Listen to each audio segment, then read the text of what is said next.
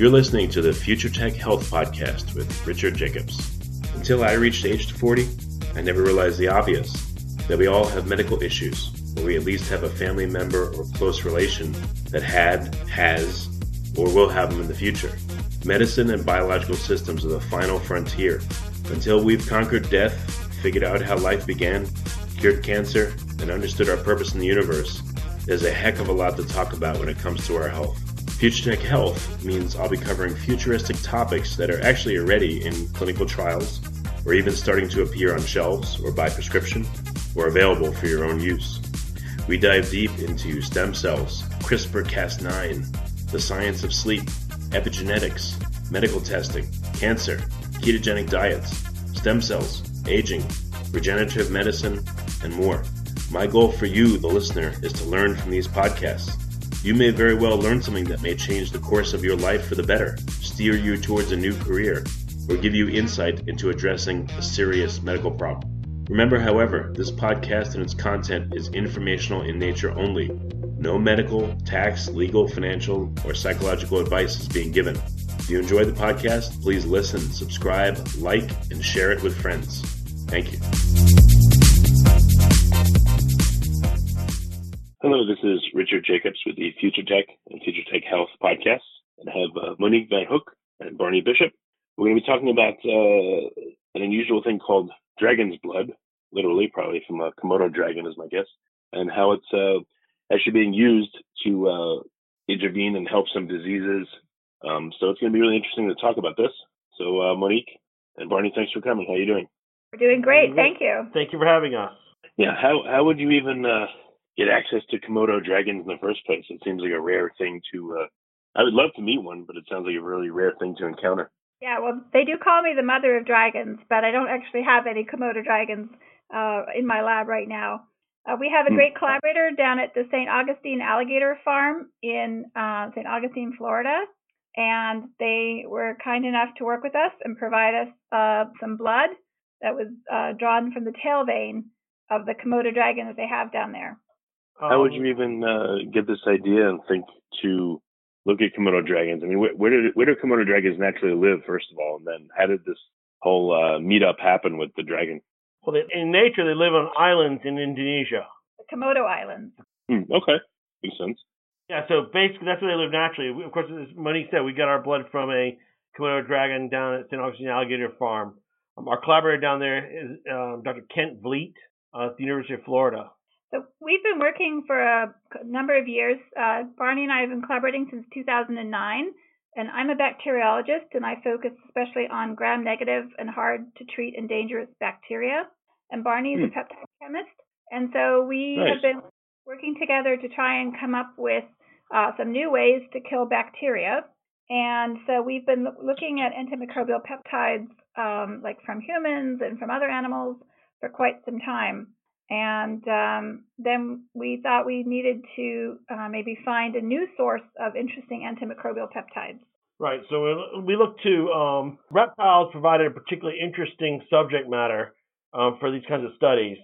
They're reputed to have robust immune systems, and they rely more on innate immunity, their front line of defense against infection, than we and other mammals do. And that's where the kind of peptides we're interested in studying are, is that part of innate immunity, that first defense against infection.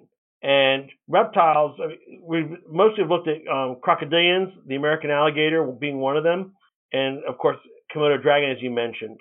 And they have long reputations for having robust immune systems. The alligator can survive loss of limb, loss of chunks of tail with minimal incidence of infection, and recover without veterinary intervention in the wild. The Komodo dragons are purported to have they found a diversity of bacteria in their saliva, many of which were predicted to be potentially pathogenic. They are not opposed to eating decaying corpses and rotting bodies, so it makes sense that they have rather nasty saliva. Yet the dragons themselves are unaffected by the presence of these bacteria, either through the fact that in their mouths they have bleeding gums, or through bite wounds inflicted by other dragons. So how would this translate to accomplishing, bactericide or, helping humans? What's the correlation there? Sure. So antimicrobial peptides are really small proteins called peptides. And in our bodies and in the bodies of many animals, they're made by our skin cells and cells of the immune system. And one of the things that these peptides can do is they can form pores in the membrane of a bacterium. And if they do that, the bacteria basically blows up. It can't regulate its osmolarity anymore. So that's a way to kill bacteria that our bodies have developed, as Barney said, called innate immunity. It's part of what keeps you alive in the 2 weeks or so before you make antibodies against infecting pathogens. So knowing that this is how peptides work, we wanted to come up with interesting peptides that we could find in nature that we could then maybe develop into a potential therapeutic, either to be used alone or in conjunction with antibiotics, to try and treat this very important emerging problem of multi-drug resistant bacteria. We were interested in tapping into that diversity of peptides that are produced by animals in nature to defend against infection and have evolved over hundreds of millions of years. And so you have this huge diversity of molecules that have evolved selectively to help defend against infection. Our idea was, can we find these peptides that can either provide new models and new templates for drugs, help guide us insights into new ways of combating against infection. So, can you define a peptide and then talk about how peptides are used in maybe our immune systems or the immune systems of other creatures? Do they partner with T cells, for instance, to achieve immunity? Or I guess define them and talk a little bit about their role, if you would. So peptides are small chains of amino acids, typically around between 30 and 50 amino acids, and they are made by our bodies. Antimicrobial peptides are made by our bodies, like neutrophils make them, skin cells make them, to defend against a variety of bacterial, fungal, and viral invaders. They can also activate the host immune system in response to these pathogens. So this is a natural part of our system. Antimicrobial peptides can also recruit other white blood cells to come if they detect pathogens, for example.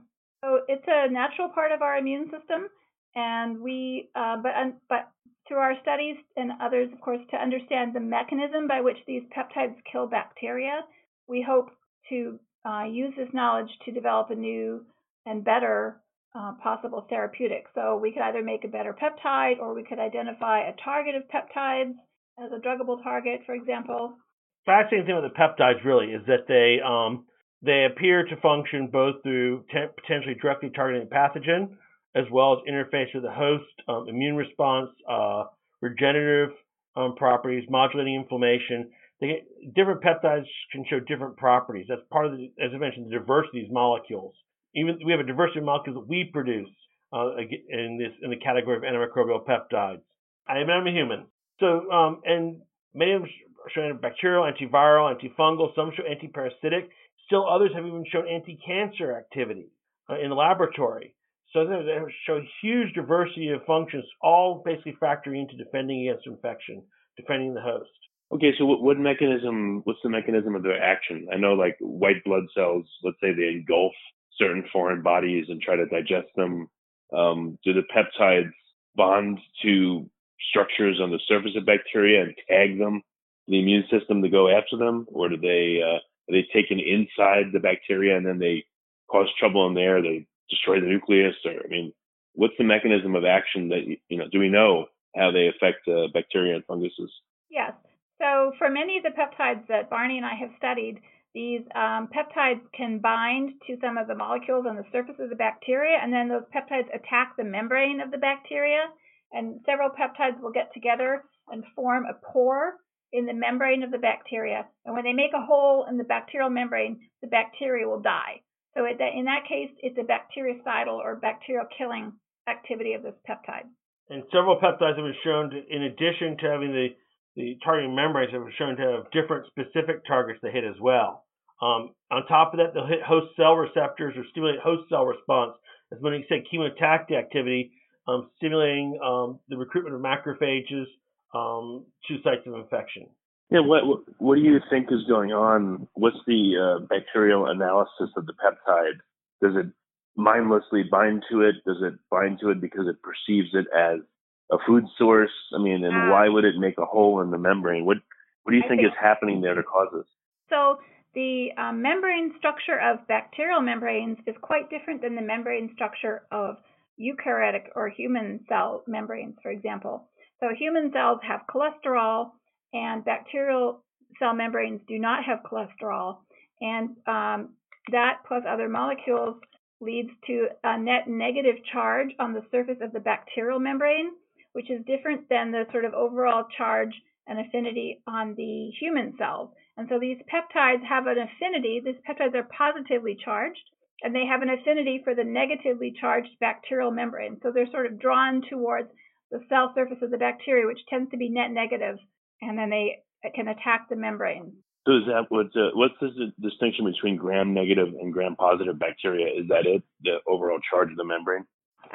No, gram-positive and gram-negatives are both negatively charged on net, but a gram-negative bacteria has an extra layer around it, so it has an extra cell wall, so it's considered to be even more sort of difficult to kill with these types of approaches than the gram-positives, which only has a cell wall and a membrane, and gram-negative bacteria have two membranes with a cell wall in between. Okay, so where are you at with your study of the Komodo dragon peptides? Have you been able to isolate them and put them into a mouse model, or how are you testing to see their efficacy? First off, right off the bat, we got to get it clear. We analyze very small samples. We've developed a platform for analyzing biological samples that allows us to detect things at very low abundance using very small sample sizes. So we're using like 100 microliters of plasma. The peptides we found from Komodo dragon came from an analysis of 100 microliters of plasma. That's roughly the volume of your pencil tip if you look at it. And therefore, we only analyze, collect the blood from the dragon once, we analyze the plasma, and then we get the sequences of the peptides that are in there. Once we have that, those sequences are the blueprints for chemically synthesizing the peptides. And so once we have those sequences, we identify which ones are probably antimicrobial, we can then chemically synthesize them and test them. So we don't have to keep going back to the dragon, getting more blood, and collecting peptide. Once we identify the peptide, we can chemically synthesize it. And so once we chemically synthesize it, then yes, we go through and we test it against a panel of bacteria, testing various activities of it, various functions of the bacteria, as well as we have started analyzing some of these peptides for their host cell activity as well. Okay, so you're at the stage where you're doing the analysis still, or have you isolated certain peptides and are now trying them in at least in a petri dish or in a mouse model, let's say?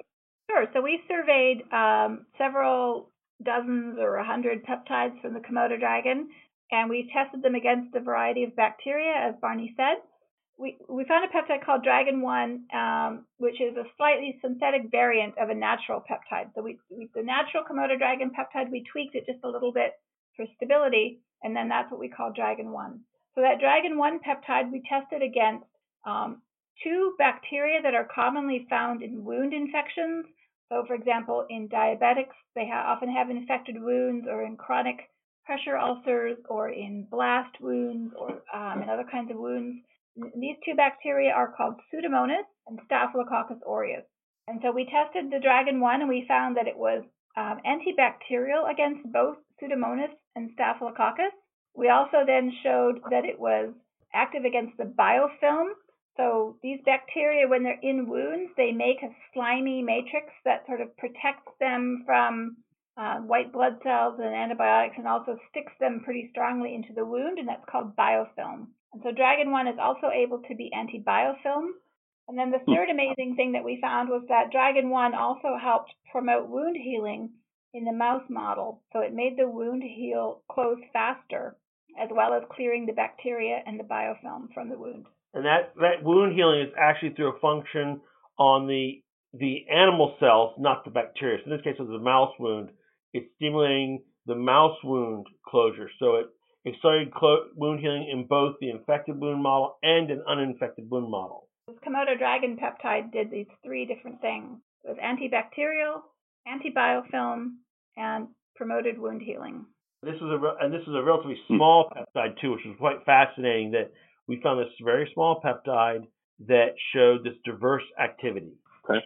I would think that in the Komodo dragon or any other creature, or any other reptile, let's say, they would probably use a cocktail of peptides that would work together, maybe to accomplish different functions and, get rid of a bacteria. Do you think that's going to be likely, or is it likely that just one isolated one will do a better job than multiple?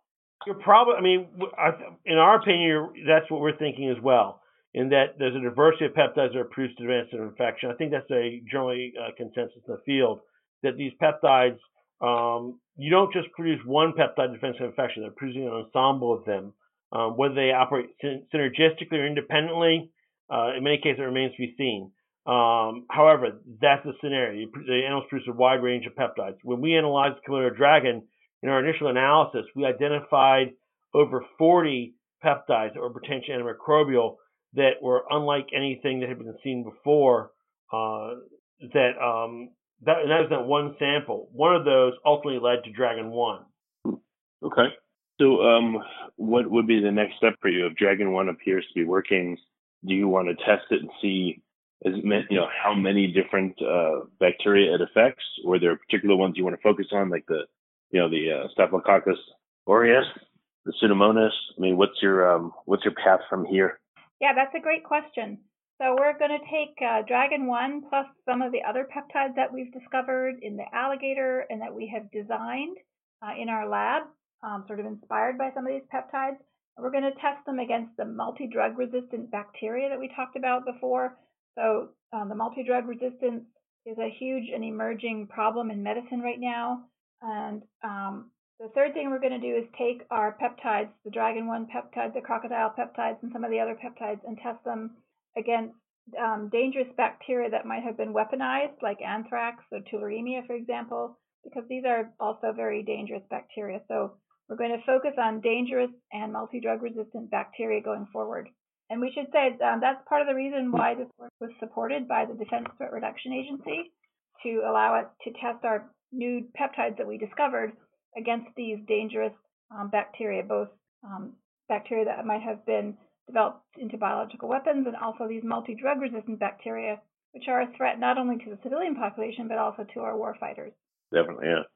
So I know you probably said this right at the beginning. So this is coming from the Komodo dragon's blood or its saliva? Blood. It's awfully hard to collect Komodo dragon saliva, so we chose to collect blood and look for peptides in the blood instead. Yeah, I would think saliva would be, that's when the Komodo dragon, when it's eating something, let's say it's eating some rotting corpse or whatever, I would think its saliva would be developed in a very different way, and that would be more outward looking, if you can call it that, to, third-party pathogens or pathogens that aren't native to the dragon. I would just guess that you would get the most effective bacterial fighting stuff in the saliva. Well, it's potential. The thing is, a lot of these peptides are produced in response to stimulation, and the animal, which in this case would be the stimulation, would be eating that infected, food. We're getting our samples from a zoo, and therefore they're not feeding it like infected food. Yeah, those Komodo dragons in the zoo are very well cared for, and they get very clean food. So that's great for the Komodo dragon, but it's probably less like the real situation than we would like, as you were saying. That's a good question. But I mean, just like we salivate and, whatever we're going to eat, I don't know, you might still get, most of the response you're looking for, even if it's eating, a prepared steak instead of, like a rotting something else. I would think the Komodo dragon would still respond similarly. It just might be something to try. I don't know if it's, again, like you said, it's hard to get the saliva from them, but maybe they, you give them like a chew toy or something and get their saliva and see what it does, if that's possible. It's a great suggestion, and we'd really love to do more with the Komodos, and we really, of course, would love to work with the saliva if we could get our hands on those samples. Absolutely. Yeah, and also to what about the microbiome of the Komodo dragon? Have you looked in the blood, in addition to just isolating the peptides? What if, in order for the peptides to work, maybe the microbiome of the blood of the Komodo dragon has a big influence? It's native bacteria that have maybe learned to coexist with these peptides or use them in the battle to fight off other stuff. Maybe that's important. Yeah, so induction of response is definitely a feature of some antimicrobial peptides, and it's a very important question. However, it's a question we cannot really address in the Komodo dragon because this is an endangered species. It's not really a research animal. So, we really are concerned with protecting this species and allowing it to continue.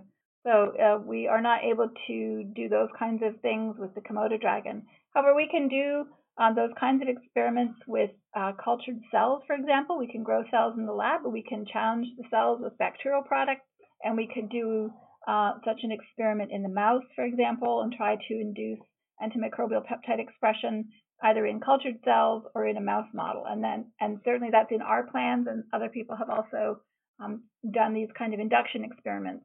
And they found the microbiomes of the animals in the zoo, the dragons in the zoo, appear to be different from what's been reported in the mouths of dragons in the wild. As I mentioned, the diet is significantly different.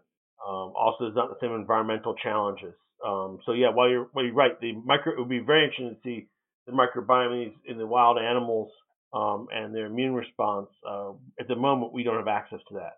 Yeah, the reason why I asked you about the saliva is I thought I remember seeing a show, on some nature channel years ago, where they said the bite of the Komodo dragon and saliva was either poisonous or paralyzing or something. So I figured there's got to be some really interesting stuff in there if you can get it. The lethality of the bite of the Komodo dragon is of some discussion these days. They also found that dragons produce venom, and so they might produce that. Well, they found the venom glands. Yeah. But so I generally avoid saying anything conclusive about how they kill. I mean, you're basically talking about an animal that has a mouthful of steak knives that can and pathogenic bacteria that can readily eviscerate. It's got a jaw structure designed for that. So either you die from the teeth, or you die from the bacteria, or you die from the venom. It's not good either which way. Okay. Huh. And then just a couple more questions. Have you compared the blood overall of, let's say, an alligator versus the Komodo dragon? Both in captivity. Have you looked at the differences in both, and what any interesting things there, or again in the variation of peptides amongst the two? We've looked at some of the peptides. There are some commonalities. The dragon was definitely different what we saw from the gator, but these are two species that are separated by over 100 million years of evolution, and so it's not surprising you see differences. But we did find some very interesting peptides in the American alligator. For example, the cathelicidin type peptide from the American alligator killed multi-drug resistant bacteria, especially gram-negative multi-drug resistant bacteria. So we were able to find these really active and important peptides from the American alligator as well. Interesting. Okay. Well, I guess, a lot of speculation on my part, but I don't know. That's why I'm asking. So you're asking very good questions, very intriguing questions. I mean, it's the stuff we think about almost every day is about these kinds of questions. Yeah. Do you think one of the reasons why an alligator and a Komodo dragon may be very good at fighting what we're resistant to in terms of bacteria, because, like you said, they're so divergent evolutionarily. Maybe the same bacteria that have been attacking us for a long time don't attack them. They just are in a completely different environment with a different microbiome and different immunity. Maybe, I guess the key is to look for creatures that are so different that they may produce substances that our bacteria would have no clue. They essentially come out of left field and be able to kill them because they haven't developed any resistance to them or any immunity because they're so foreign to them. That's kind of what we're hoping. That's one reason we look to nature and analyze what's being produced by different organisms to see if we can find those kinds of mechanisms and those strategies and molecules that we can use that way that can benefit people in treating infections. Certainly, one of the reasons that we looked at the Komodo dragon and the alligator is because they are evolutionarily ancient animals, and they have been apex predators and very successful on the planet for millions and millions of years. And so we hoped that we would find interesting antimicrobial peptides in their blood, and that we could use those as a platform to build new synthetic peptides to treat some of these multi-drug resistant infections that are plaguing us today. Well, why not something more innocuous like a turtle or a rabbit or something? Why a Komodo dragon or an alligator? Turtles are also ancient, and turtles also have very interesting peptides in their genomes. Rabbits have been studied, and they are quite a bit closer to us than the reptiles. So they have sort of similar peptides to what we have in the human system. But we would also like to continue to study less dramatic animals, and also we would like to also continue to study the human peptidome. Even though the genome of the human has been explored, the proteins that are made from those genes haven't been fully explored, and so that's called the peptidome, the peptides that are made from the human genome. And so we also would like to explore the human peptidome further to see what's the full range and diversity of potentially antimicrobial peptides that could be found in the human serum. And the technology that we've been using to analyze the alligator, this reptile plasma, can be easily applied similarly to other biofluids, the saliva, as you suggested, but also blood from any number of species. And one of the things we really aim for, especially going into things like gators and Komodo dragons, where we really don't know a lot going in, is that we've tried to design a process that allows us to analyze directly the intact native peptides as they occur in the sample, as closely as possible, so that, say, for the human, we may be able to identify new things or variants on things that are known that may have different properties. And That also, makes sense. Yeah, and for these rare species and endangered species, one of the big benefits of our approach is that such a small blood sample, like a single blood draw, can lead to these important studies and results. Whereas if you had to do straight up chemical purification of peptides, you would need liters and liters of blood, but we only need a small couple tablespoons in order to do our analysis. And so that means that we're able to study species that would not be able to be studied by more traditional protein purification methods. Are you thinking maybe taking the assay method that you developed and licensing it out, or allowing other scientists to use it so that they can do assays with more limited material? It's not just the assay part. So what we have is we've developed a method for a process for preferentially enriching and analyzing the low abundance peptides and proteins that are in the sample that have physical properties similar to what we're interested in. And we have a workflow that goes from the capture, analysis, discovery, and then testing. However, we do welcome collaborators. Since the start of this project, we have initiated collaborations with other groups to study other species as well, using this technology. And we're looking for collaborators. Okay. Well, very good. Well, what's your goal for the next few years? What would you love to be able to figure out or have happen? So this is Monique. So I would like to, my goal for the next couple of years would be to discover some more antimicrobial peptides that are very effective against multi-drug resistant gram-negative bacteria. These are the toughest of the tough bacteria. These are very hard to kill, and there are very few drugs in the drug development pipeline that are focused on these multi-drug resistant gram-negative bacteria. So this is a very big technological challenge for us. It's very difficult to kill these bacteria, but I'm really excited to screen our current library and the peptides that we are designing now to test for their activity against these multi-drug resistant or dangerous gram-negative bacteria. And my lab and I, we're interested really in expanding the number of species you suggested, further studying the species we've already looked at, because one of the things we've noticed in our studies we've published so far is that the complexity of what's out there is much higher than we originally anticipated, and it appears to be much richer. And so we're interested in getting better and getting deeper analyses of some of the species we've already studied, including Komodo dragon. We're also interested in improving and refining our discovery process to help us better identify these low abundant species, but also to go beyond bacteria and look at other potential pathogenic targets such as viruses and things of that ilk. And so that's where we're really looking right now, is to refine and expand our discovery platform. We're looking for collaborators to do it. All right. And what's the best way for listeners to get in touch, for collaboration, questions, to read papers, et cetera? Yeah, so we have a website. It's adr.gmu.edu. So we welcome anybody, or they can search our names on the George Mason University website and reach us by email. But adr.gmu.edu will take you to our website, and it has descriptions of our bioprospector process that Barney described, links to our papers that we've talked about today, and email information and how to contact us. It also has two links for two TEDx talks that we've done related to this research as well. Oh, nice. Okay, that's great. Any pictures of Komodos there, or you with a Komodo? Any selfies or anything?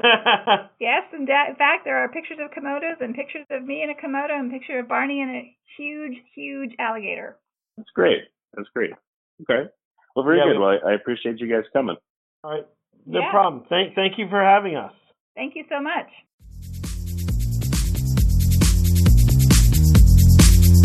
You're listening to the Future Tech Health Podcast with Richard Jacobs.